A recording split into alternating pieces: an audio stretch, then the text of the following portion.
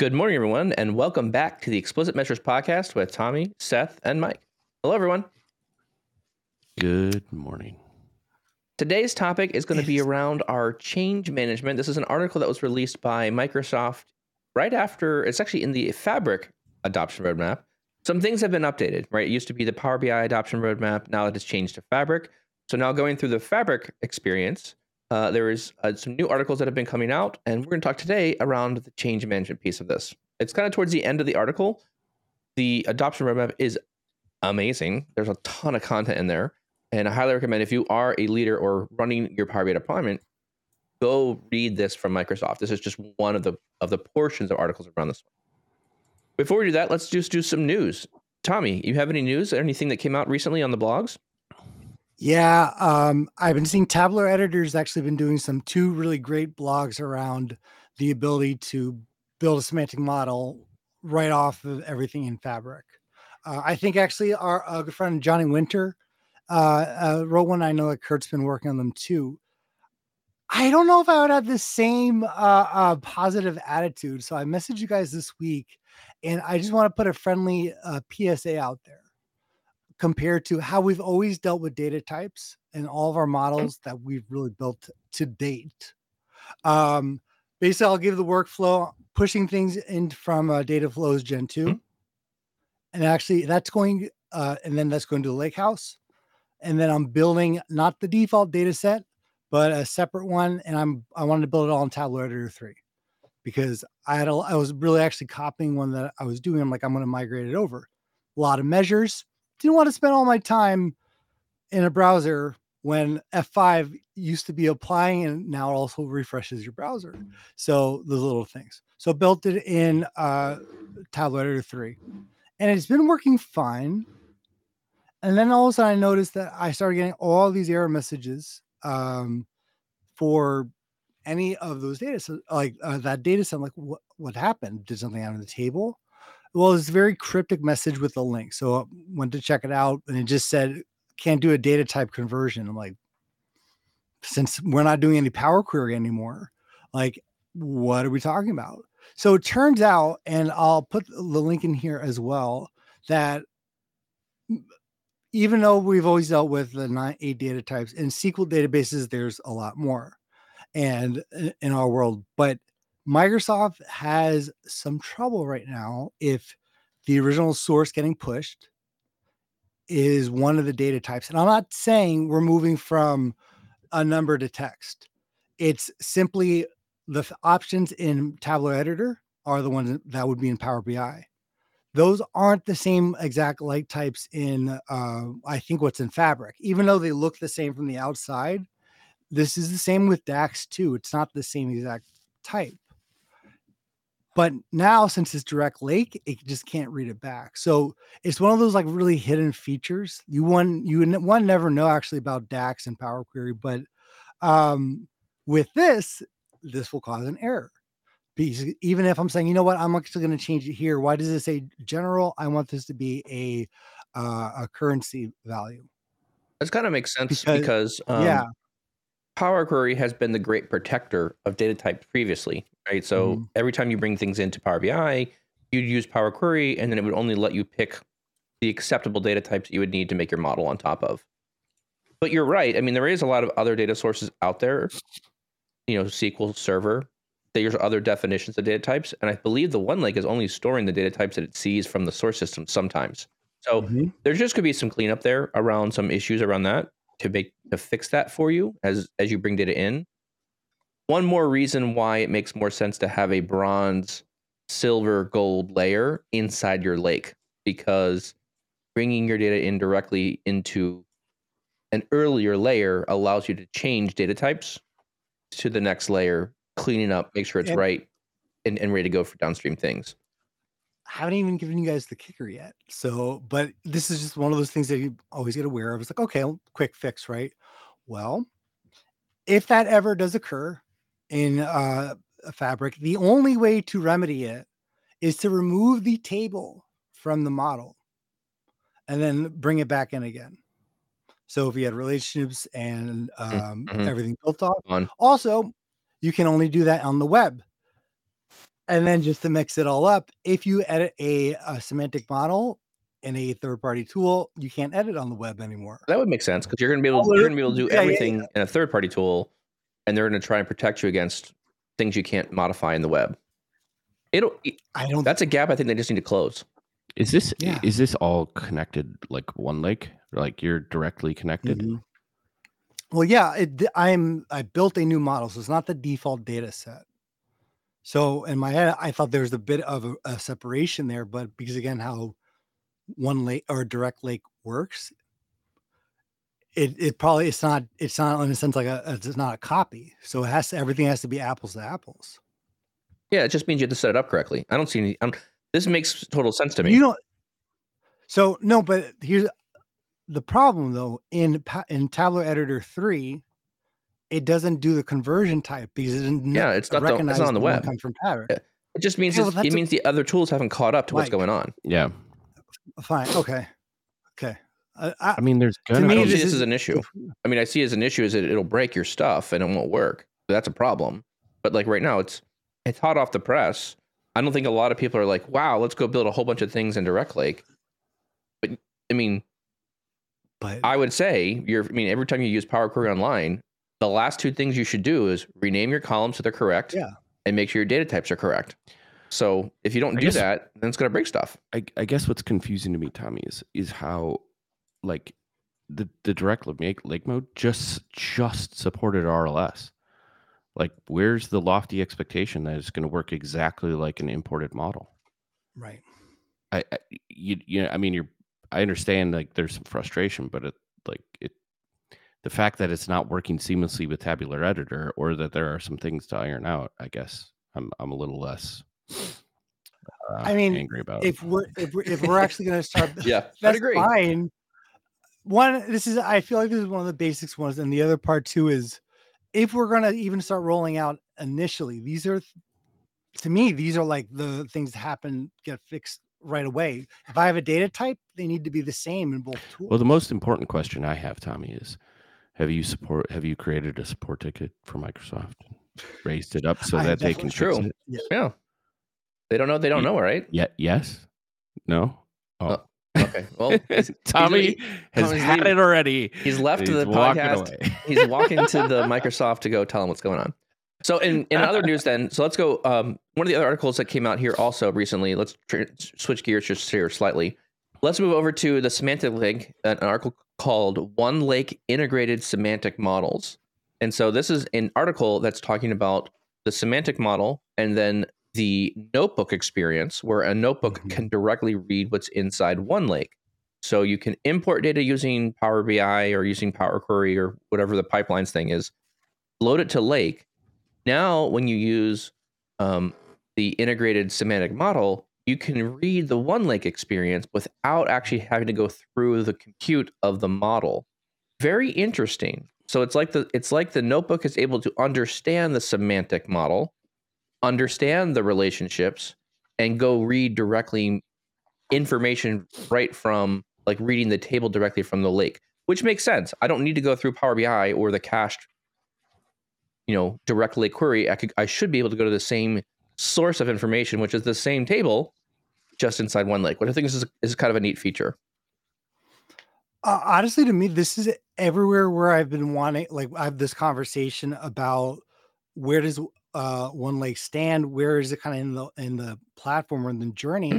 Well, again, the best part about what they've just integrated here is I can now, in a sense, build my lake houses without having just to build them also for the sake of building an analytical solution or building the reports and measures and relationships. I can just have the tables that a team can connect to, and then they can execute off of. And there's another command in here that's also interesting. It's called fabric.execute TSML. So you can actually execute TSML directly against the Lakehouse tables. And the example they give here is, if you want some export code to export a table or export a full object from the Lakehouse using the definition of the semantic model, you can go in and export a full Delta table from the Lakehouse, which is kind of cool. So I'm not sure if I see all the use cases yet. Maybe there's going to be some use cases here for data science or other individuals accessing those tables. But it really does feel like, whether I'm going through notebooks doing experiments, data science stuff, or other data cleaning exercises, or directly into the semantic model. I like this flexibility. Again, I'm just going to keep leaning on, I think you need to have plans on how this is going to work, because this means this is one more thing you connect to anything else. And we don't want to have one data set take down, all these different processes you're building. So you need to plan this out a little bit. Cool. I'm a little bit confused on this one though. Like, is it everything in the semantic model? Like, meaning I can access measures, or is it just the relationships in the tables? That's a good question. They didn't go that far in the article. Tommy, did you see that in the article there? And what is this is not really the semantic model though. This is the lake, the one lake. Yeah, but Seth's asking is, like, if there's a measure on top of the semantic model and you're asking for information out of the table with part of the semantic model in there, or the measure, basically, right? Are you getting that information? It sounds, the way I read this article, it sounds like you're just accessing the raw data that's in the tables. You're not, combining a measure or two into the information there as well. I think you can even get shortcuts. There's a documentation link. And once you have that ability to connect to it, you can export the lake house. You can look at the shortcuts. So I imagine those would be available. So isn't this very similar? Like, is this a business side way of, like, I'm going to connect to multiple data source, do ATL in Power BI, create a model, and then that's what's going to be exported to OneLake, and then I access it? Because that's how I read it. But then, like, I wouldn't want to use this model for my enterprise stuff, because to your point earlier, like, Mike, I have bronze, silver, gold, or I have some process for correct taking multiple data sources, curating data, creating facts and dimensions, and then plugging into that with my model. Correct. Like, the only difference between that and this is the relationships between the model tables, I guess. I had to play with it a bit more. Yeah. It's interesting. I have this grand vision in my head where we know you have grand vision. I know, yes, yeah. Yeah, like, again, not data types, but honestly though, this makes more sense than doing the semantic link with a Power BI data set, right? Because you're kind of adding this layer now where the business is controlling that, called the gold extra, where it's already the clean to refine tables. And not even assuming that. I don't think it's that. I don't think it's even that level though. Like, I think you're actually, to me, this feels like a feature that is more of a, we're still trying to figure out what the data is doing. Like, this may be a business unit where you give them access, or they're doing their own thing, right? To me, this feels very much prior to a central BI team taking over the data set things. This is the step before that, or you're exploring or experimenting with things. This is where this is occurring.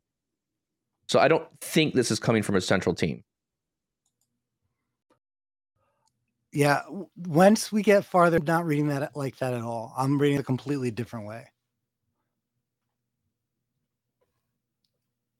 Yeah, I don't know. Well, and like I said, until people are rolling out, honestly, I wasn't even thinking that. I'm like, oh, great, they'll have a clean data set for data scientists. Perfect. But, well, maybe there's a lot of use cases, Mike. So.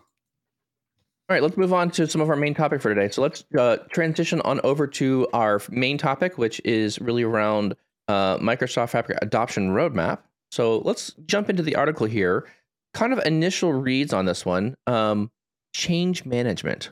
Let's maybe define change management a bit here at the beginning.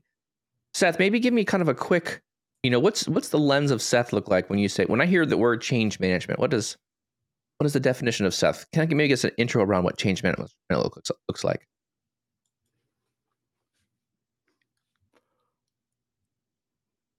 Oh, I think you're muted. I am muted because I'm got the head cold, coughing, sneezing, all that kind of stuff. Trying to hold it back. Thank you, Mike. There you go. I think we've talked about change management, I think, on the dev level, right? Like, yes. as we're creating reports, and the business is going to come with new things to request and enhance and instantly come up with while we're developing, and the need for it there. But I think where this article, obviously coming from the adoption roadmap, and on the higher enterprise level dives into change management across the organization, right? And that's where I think there are multiple different points where a lot of it is people centric, right? We're going to be talking about process changes, and the article kind of alludes to giving some insights or some asking some questions and driving towards helping people implement these new adoption strategies potentially in areas where people are already doing maybe they're the Wild West of Power BI, or already have a very solid way in which they consume data, right? Like I have my Excel exports and that's what I use, or we use SSRS and I don't want your fancy stuff. So I think it walks through those different areas, and we can talk through each one of them related to what change management looks like and what are the pieces you need to kind of toggle as you're trying to change the behaviors of an organization to be more effective related to data culture and utilizing the business intelligence tools, obviously a la Power BI. In the beginning part of the article, it talks a little bit around there are types of change to manage. And I think this resonates very true with organizations that I've been helping them walk through Power BI changes as well. One of those types of changes is a process level change. The second is a solution level change. And I think it's a very good distinction to break apart process and solutions. So maybe we should talk about these kind of things. Have you guys observed process level changes that are required in organizations? And do you have any examples of those process changes that you have seen or needed to be implemented? Tom, you want to? The biggest ones were always for me the easiest ones were migrations, right? Where we're moving everyone from this tool to another tool, like it was all around the technology. That's a solution change. Yeah, I'm asking about process changes.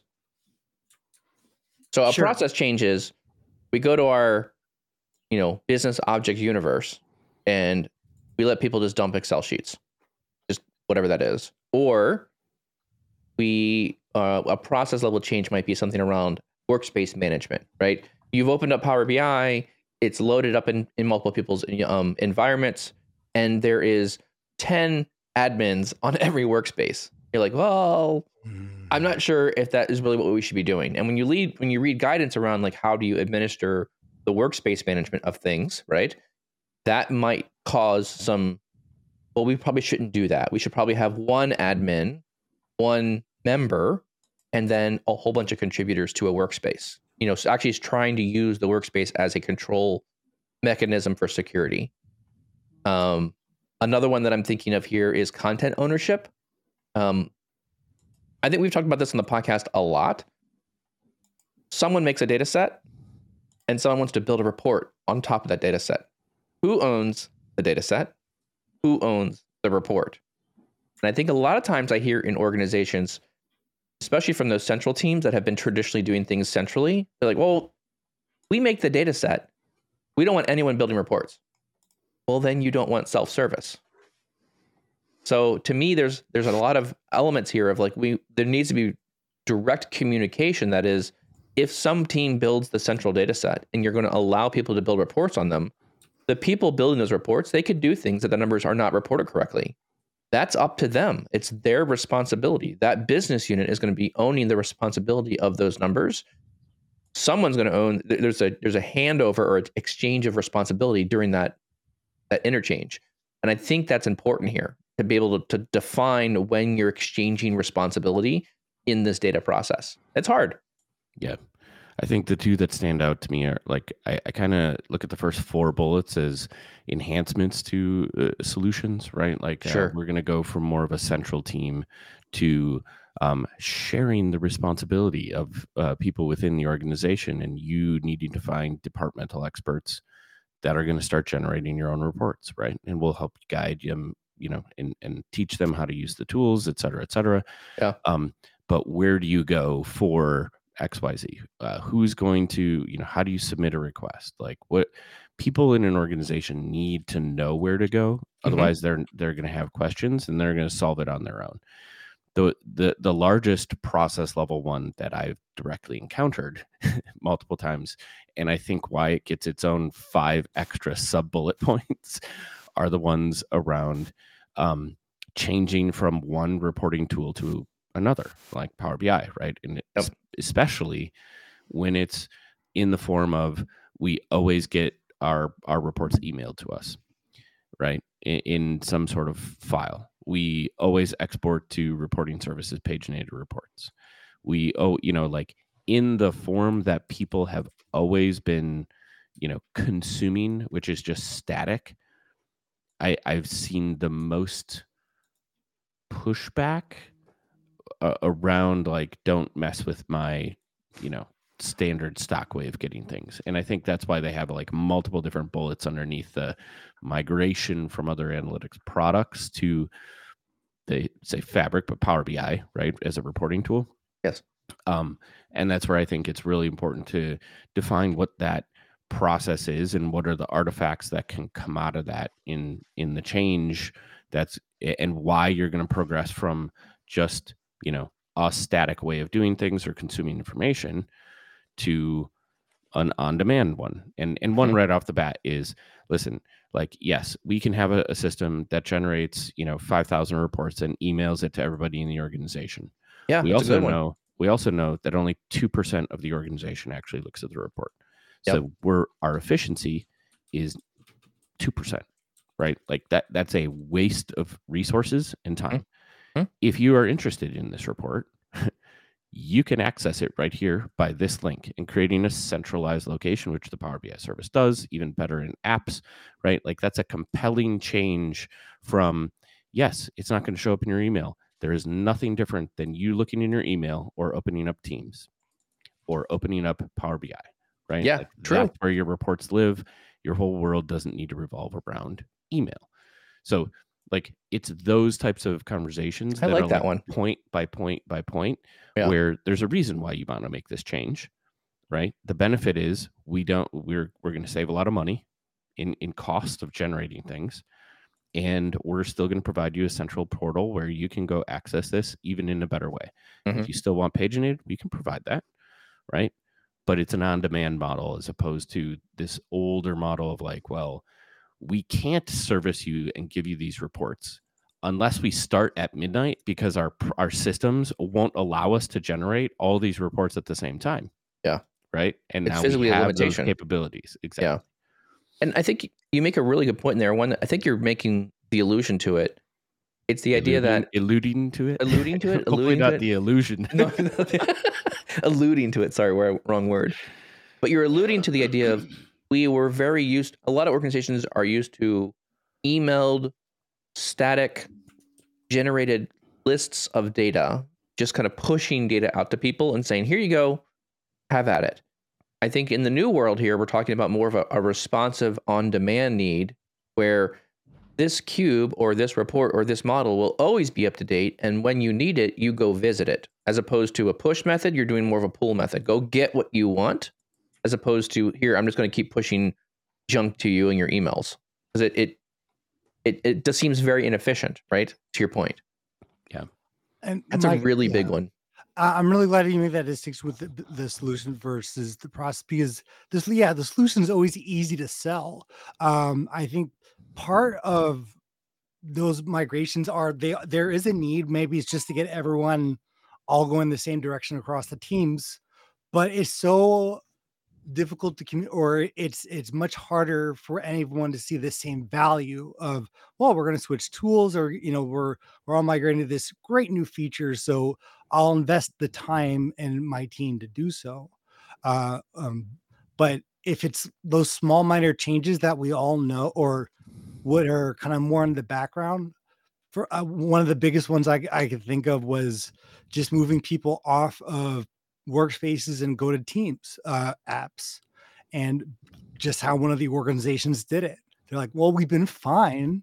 Like, no one's complained about viewing reports in the workspace. Correct. Like, and that the other part too is, they're as happy as where they are. So it's like there's something called Power BI apps, and then you're trying to sell them, but at the same time, it's a longer process, especially when they're like, I'm already happy, or people are content. So part of what the article says, but what I've always seen is it is the communication. Any change management initiative that's going out, to me, always has a communication plan 30, or I don't want to say everything's different, but there is a much longer time of planning it out. I've rolled out some of these, like we were releasing a product, like the next Apple iPhone, like, hey, in 2 months, we're doing this this change. We're going to apps. Okay, we're going to keep speaking about this. Yep. Just to let everybody know that it was coming down. So for me, it's about that communication with people, and it's about then trying to sell the value. So we've kind of talked about, I think I agree with that one, Tommy. I think your comment leads us into like the next section in the article, which starts talking about addressing the changes that you're talking about incrementally. And I think I have observed this. If you change too much all at once, everyone freaks out and like, whoa, this is so different. There's no way I could learn all this. I'm too busy to learn all the new things. And I think this is, this works in businesses. This works in all kinds of other areas outside of just doing Power BI adoption. But I really do think it's important to use this next section, really go through these steps, right? Define what is changing, describe the impact of the change, because I think that really helps people identify like, hey, we're doing like, this is going to save us money. It's going to save us time. Like to your point earlier, Seth, right? There's some communication points that go along with why we're doing this change management. Then identify our priorities, because that's an alignment piece. Like, hey, the organization has decided to go this direction. This is why we're going this direction. Plan on implementing the change as pieces, and it may be multiple steps, and then create an action plan for each phase. So it's really, to your point, Tommy, being methodical, communicating often. Here's what we're going to do. Here's why we're doing it. Here's the action plan. Here's the different milestones we're going to hit to get there. It's very important. And without this, I think a lot of these initiatives flop.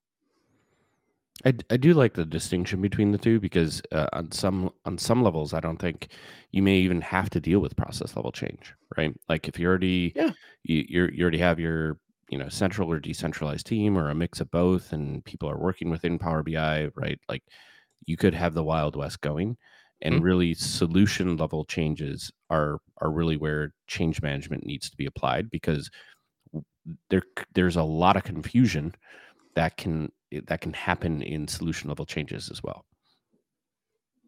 And I'm sorry, I apologize, because I was thinking through the section on addressing change incrementally, and a lot of the bullet points I actually made were in the next section, which is called communicating effectiveness of the change, or the communication of those changes.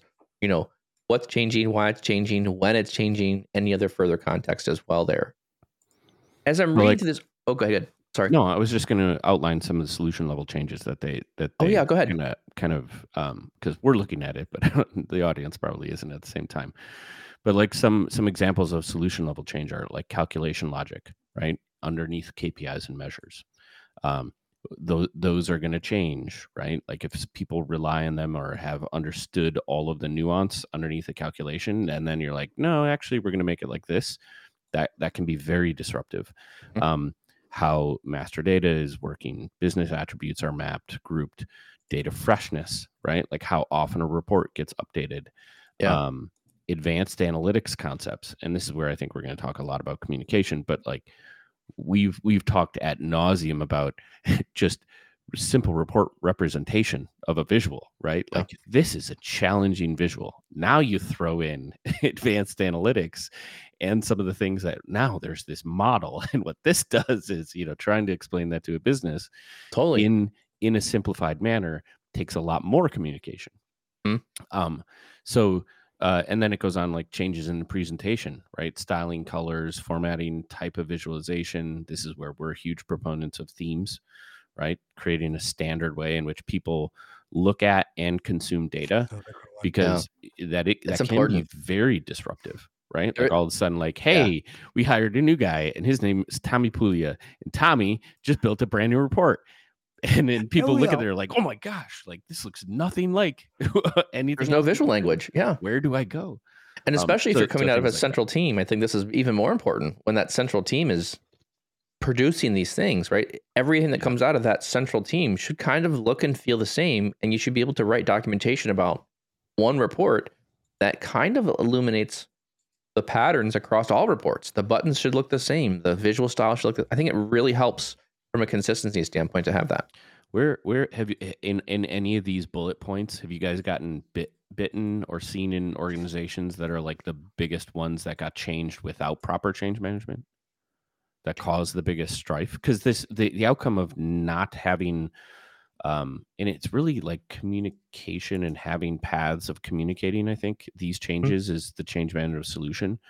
But like, man, you want to see a nuke go off or like massive disruption of a whole bunch of questions getting flooded into your team. Like they're in here. Oh, totally. I think master data is one that I've found that has been particularly struggling just in general with organizations. Who owns what kind of data for that master information? Some companies buy tools that help manage that information. Other companies try and just collect it across the organization and put it someplace. I think master data management is a very difficult process. Because if you think of and where I got burned or where I've seen people getting burned is you have one row of data in that, but every column in that row of data may be owned by a different team. You sell, a product, a widget, whatever that thing is. Mm. There's lots of teams potentially in charge of various aspects of that product. And so you need multiple teams to kind of work together to define what is it that you're selling. And that's hard to do, to coordinate across multiple teams and keep it up to date. It always seems to get stale for some reason. What about you, Tommy? Dude, this is maybe one of the easiest answers I've had. And but it's definitely off of the measure changes or business logic changes to calculations. Yeah. What is a customer? How do we actually calculate this define the metric, right? And then it changes, and Yeah, it's taking us just enough time to come to an agreement, right? And especially too, like with legacy tools, like, well, we were able to do this in Excel, no problem. Why is it so slow here? Or what's causing the issue of it not being correct here? I thought Power BI was this quick. I have heard that before. Like this was supposed to be better, but honestly, just those slow changes, like, oh well. Fred's now on the Northwest sales team now, and that's going to be effective next week. So make sure it's all quoted. You're like, cool. So and those things are constantly happening. Hopefully you already have other things in place where like more upstream of how the data is getting ingested, but there's still the revisions to, oh, well, don't include these people, and we want to, the company's not looking at it this way. So it's not so much about getting it done in time. It is being skilled in the workflow or the ability to allow that change to go through the right people. Yeah. Right. Because it has to get to you, and it has to get to you effectively. One of the one which is probably one of the simplest, but I'm glad it's on here. I would put probably under changes in data freshness. As causing some of the most consternation, because like and the way I look at it is this, not just the freshness of the report, which I think a lot of people now have like putting a freshness date, like last refreshed as of, right? Is conveying complex pipelines that cycle in very short periods of time that all have to execute appropriately before the Power BI refresh, right? So some of the challenges in there related to asynchronous refresh of Power BI versus production pipeline, where you have multiple different copy transformation, modification, modeling of steps that have to be done prior to a certain time. And if you miss that time window, an asynchronous process won't pick up the changes. So even if you do have a freshness date, like trying to explain that to people in the business is very difficult. Yeah.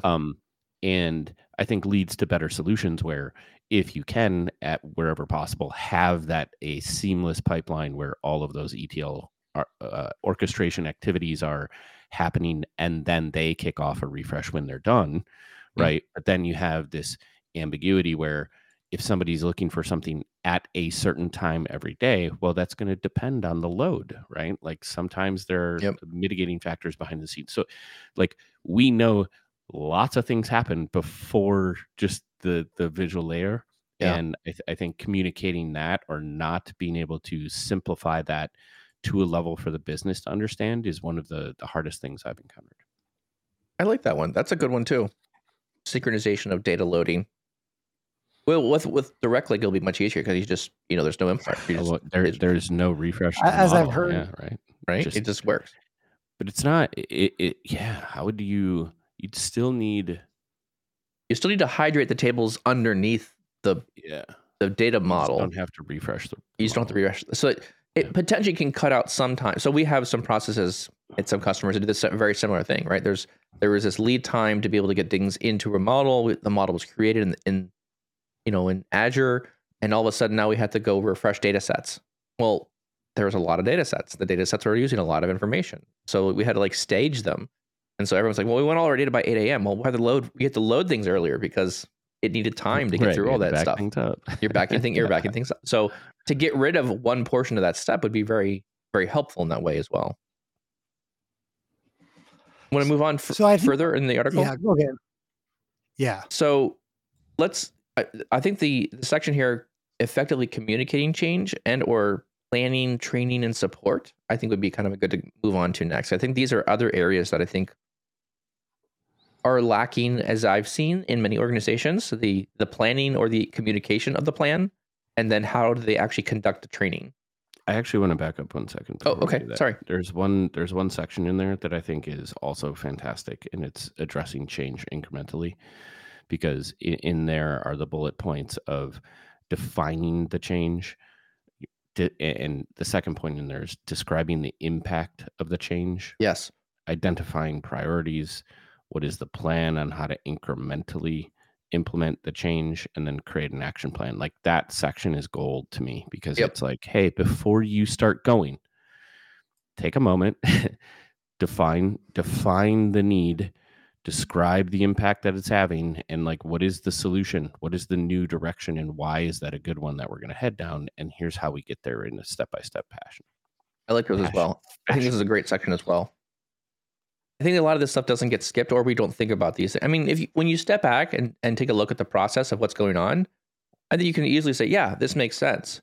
But when you're in the thick of building a solution, changing something, you're the one running Power BI, these don't come to top of mind. You're just focusing on getting this thing out the door. And I feel like a lot of these steps, to have some guidance to step back and say, this is how we should plan out the work, is incredibly helpful here. Yeah. And I wonder, this is going to be a segue and somewhat parking lot. Recently in our organization, we went through personality profiling, right? Mm-hmm. And one of those things that is striking is, I think, that mentality, Mike, of just actions, doers. Yep. We get things done, right? Like, bam. Sure. is a type of personality where more like, what are things that you're prone to skipping, right? Like communicating the change, communicating things to other parts of the organization. Well, I'm we're just going to do it. We're going to here, I'm going to provide the solution. Bam. Yeah. But it's really important to say, hey guys, here's the layout. Here's what we need to do. Here's why we're going to do it. And then here's your expected timeline. And then I get to go do my thing. And then I'll tell you when it's done. Right. I think it leans into parts of this are like, hey, we're have stronger proclivities to skip parts. Whereas I love the adoption roadmap. And to your point, it's really cool to go through these parts and be like, oh, well, you may not think it's important, but it is. So force yourself to go through these steps, because there are parts of all of this that you may or may not gravitate towards, but are important across the board. This, I think, becomes extremely true when you're trying to migrate teams off of other tools into Power BI. Because a lot of times, to your point, companies get acquired, you buy, if those companies come with a different tool, right? At some point, you kind of wind up with your organization having Tableau and Qlik and Power BI, and maybe different departments or whatever the versions of teams have different tooling. If you're trying to then make the entire company move to the same tool, now you have that kind of effort of, okay, we've got to communicate the impact of why this is changing and what we're doing, why this is requiring new workloads here. And then some people will love it and be like, okay, this is great. I get what I need and we can move on. But other people will just not be happy with those changes. And, they make a choice to stay with the company or move on to someplace else where they can use their skills they've already learned in these other tools. Yeah, that's certainly a point in here, and I think way at the bottom, way at the bottom for some reason is executive like make sure you're not doing this in the silo, right? Like you need executive support. Yeah, but that's not to say that organizations can't use multiple tools to solve business problems. True. Right? If the value is enough of value is there to say, yeah, no, this department can still use this tool and we want it that way because, we are servicing a particular product for a customer and this is what we're going to like keep doing as opposed to do a migration into Power BI or whatever the case may be. So it's worth it for us to have a, aspect of our organization where we have resources that understand and know how to use that tool, right? Because the other part of this is, if you can get alignment on tool sets and technologies and everybody starts to learn them, then you have a lot more bandwidth across the board, right? Like you're not putting yourself at risk for, an area that just held on to their tool and now two people left and nobody knows how to support it. That's the worst thing that can happen to a business.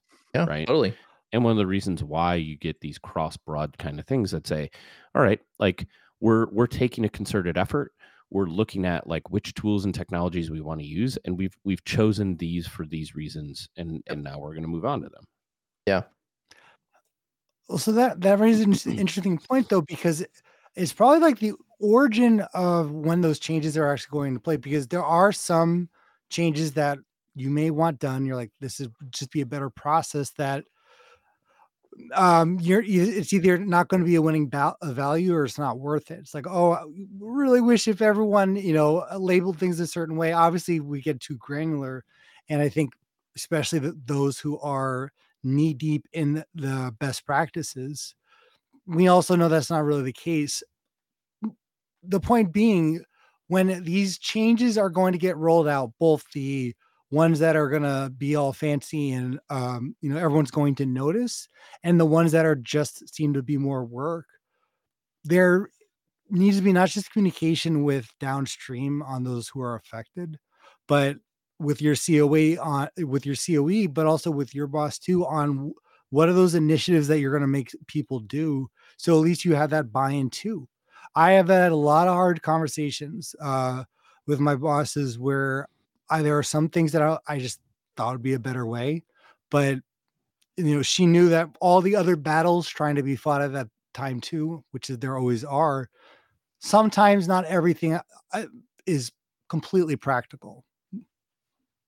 Well, I think if I look through these like next two sections around effectively communicate change and planning, training, and support, both of those areas, as I'm thinking through this, by going through and communicating what's changing, why it's changing, when it's changing, this gives time for people to react and push back a little bit. And I think there is this normal feedback loop of, here's what we're changing, here's why we're doing things new. People need to ask questions to get alignment, to get on board with the direction. So you need, like, this is the same way I build reports. It doesn't make sense for you just to go out and build a report all by yourself and come back to a business unit and say, here's your report, this is what you asked for. Because if you don't ask for their engagement along the process, you're going to build what you heard them say is a different interpretation of what they need. And I've also had a lot of times when building reports, and again, taking the report experience and translating this over to Power BI migrations, the report experience, you kind of have to lead people along a journey. Here's what we're going to do. These are the insights. Here's why we're going to put these visuals on the page. As you walk people through that journey, I think you can get closer to a report that people are happy with. In the same way, I see this as a very similar solution. The more you communicate with people, the more you can get alignment all throughout the process. And that way, at the end of the solution, they're like, oh, I get it now. I understand why we're doing workspace deployments this way. I understand why we're using apps now, because I understand the nuances of security and how we're going to try to use that. So I think a lot of this is when you're communicating change, it really helps, because many organizations I walk into, they say, yeah, we're good at, we're already doing Power BI, we're good at it. But when I ask basic skill sets around things, there's not skills there. There's not the general knowledge we would need to say, these are the thresholds by which your company needs to have in order to be effective in Power BI. We ask people about filter context. They don't know what that means. Why are you using all these implicit measures? There's a whole bunch of implicit measures on reports. Well, it just works. Understood, but that's a very fundamental layer of understanding.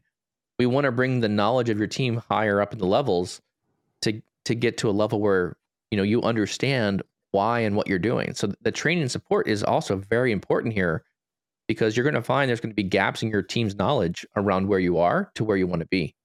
Yeah, I think the nugget that struck me is like when we're talking about communicating these changes, I think there's a significant difference between everyone already agrees change needs to happen, and this is a good article and a good litmus for like you to go down to figure out like how do you strategically go about that change, versus you poking on like the other part where someone's pushing for change to happen. Yes. Because you've learned these things and nobody else yet is on that bandwagon of like, true. Yeah, we need to make these changes. Because I think those are two different things when we talk about looking at this article, because you need that buy-in first before you're going to be able to go like down the vast majority of these routes. Now, like, yes. Can you modify your own solution? Can you apply change management to some of the solution? Yeah, absolutely. But on a higher level, it's gonna be a rough road. But I think by rough road, what I mean though, Tommy, is like to your point, you brought up like you bringing these changes to someone above you and them saying it's not the right time. I take that in two ways, right? One is that person saying great idea, and in the back of their head they're like nope, right? Or it's great idea. It isn't the right time from a like all this stuff happening within the organization that you're not aware of, blah, blah, blah, blah.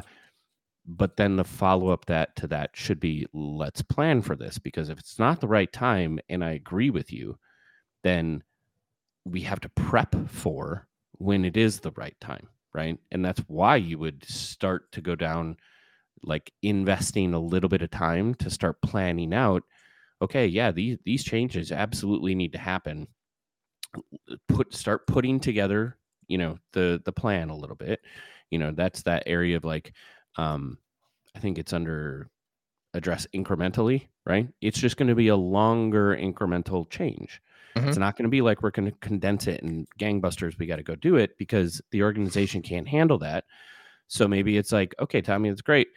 Define what's changing, right? Describe the impact of the organization. We'll identify what the priorities are, and then we plan how to incrementally add it, right? Yeah. And in the add it part could be one that has to be phased in, because maybe your organization is rolling out 3 apps, right? That they expect the organization to like, everybody needs to start using this stuff. And it's like, oh my gosh, like now we're going to try to throw in a 4th change management of like this other application, this other tool, like probably not a good time, because you're going to get lost in the mix, right?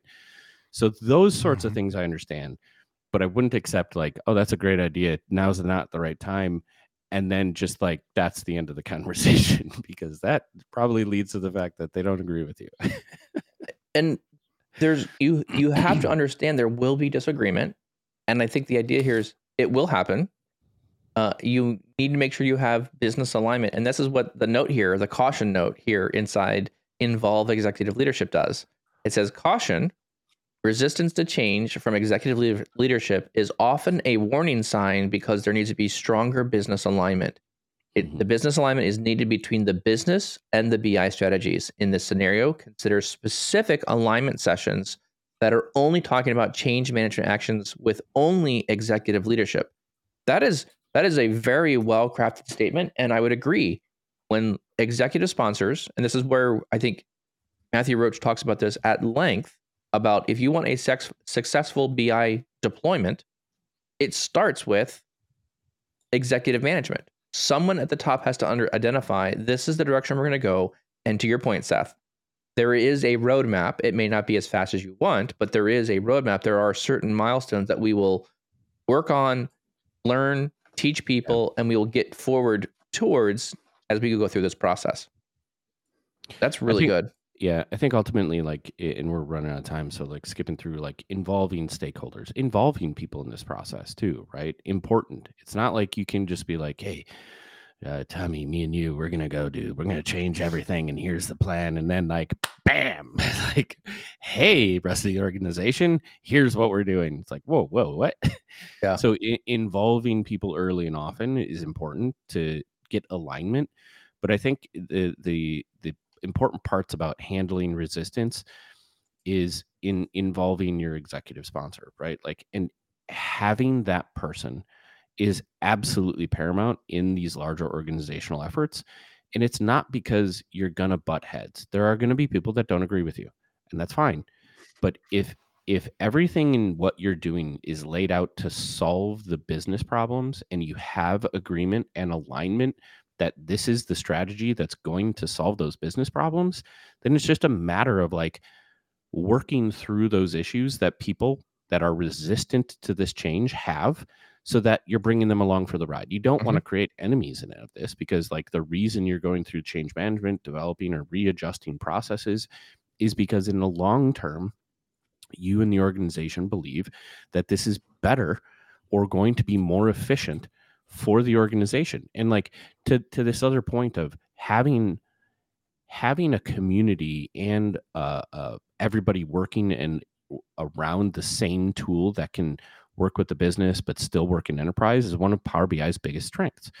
Is there some technical learning that has to happen on the business front end? Yeah, but when you unify that conversation across an organization, it's so much more effective because everybody starts speaking the same language, right? Everybody starts to work around like, here's how data works in our ecosystem. Here's how, we're going to implement a new process. Oh, that's not really a big deal because we're all familiar. So like raising the data culture and the data understanding and literacy is part and parcel. Like, does everybody in the business understand how to use the tool sets that are provided to them? And then they learn more about the back end parts of it to some degree. And I think that's one of the most valuable things about being able to like leverage these new technologies and new reporting tools across the whole swath of the organization. I agree with that as well. As we kind of wrap here, I know we're kind of at time here. We'll kind of do last thoughts here, just a moment. There's a lot more we didn't cover the entire article. There's a couple other really good points here to talk about identifying and engage your promoters of what you're doing. I think that's important. And then identifying and engaging those detractors, probably even more so important. Find out who's going to resist you and engage them. Have those conversations, understand their concerns, let their concerns be heard so you can bring them in and address those concerns so that way they can also adopt and drive with this one. The last two pieces in the article are talking about questions to ask. Highly recommend reading through that. They're talking through areas of, are there teams and responsibilities for data management? If so, where is that in the organization, right? Do people create Excel reports and feel threatened or frustrated by using new BI tools, right? These are good questions to kind of get a head read around as you're adopting, as you're transitioning. These are the questions that are going to cause friction. Identify, are there problems here you need to identify? And then lastly, I'll point out one thing that's been very well done in a lot of the adoption roadmap is there's always this a method of going through different, how do you respond to these different, in change management, how does your company respond to change management? And there's a leveling assessment, a 100 level all the way up to 500 level. And I really think these are really good for organizations to go through and actually go through each of these sections and say, where do we feel like we fit? Do we fit at a 200 or 300 level? And because when you identify those things, these are short bullet points and you can kind of see where you are maturity wise. You're not going to go from a 100 to a 400 in one day. It just won't happen. but you need to identify where you're at and then start implementing some, change management around it to get yourself to the next level up. So I think those are also really good as well. In this conversation, let's just kind of transition into final thoughts. Tommy, give us some of your final thoughts around this article. What stood out to you, or what would you say would be your, nugget that you came away from this one? I've felt this way for a while, but the ironic thing is this skill set, and this is the skill set to be able to do this, has nothing to do with Power BI. At the end of the day, of course, it's around Power BI, but it's just our ability dealing with the technology and being able to effectively communicate. No one knew that they were signing up for that too when they went into business intelligence.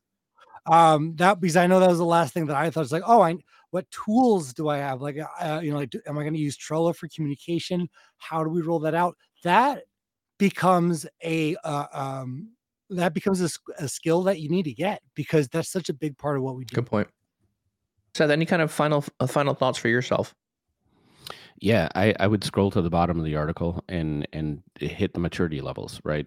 Because one of the great things about those, and there's many different flavors of this for different conversations, but it allows you to identify and get agreement on where you are, right, with other people in the organization.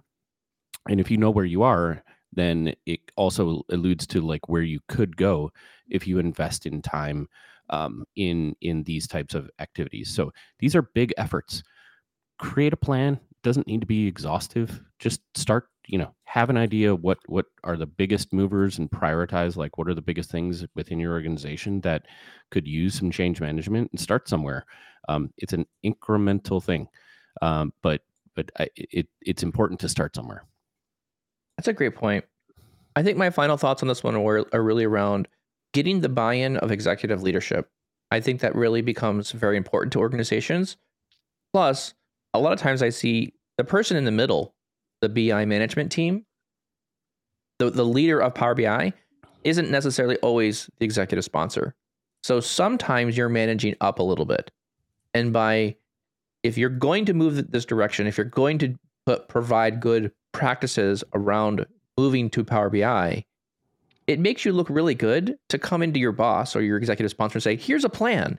Here's what I'd like to do. Here's what I'm going to communicate. Here's what we're doing, why it's efficient. Like, that looks really good to them, because they like, look, Tommy, Seth, you've got these things under wraps. You know what you're doing. You have a plan in place on how you're communicating and what you're going to do to address people that are proponents and detractors from your new world that you're going to produce.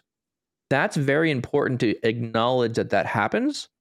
And that way you can use that to your advantage and say, look, I've already tried to think about these things. I may not have everything, but you can use a lot of this article to kind of give you an outline of here's what we should be thinking about as we move more towards Power BI.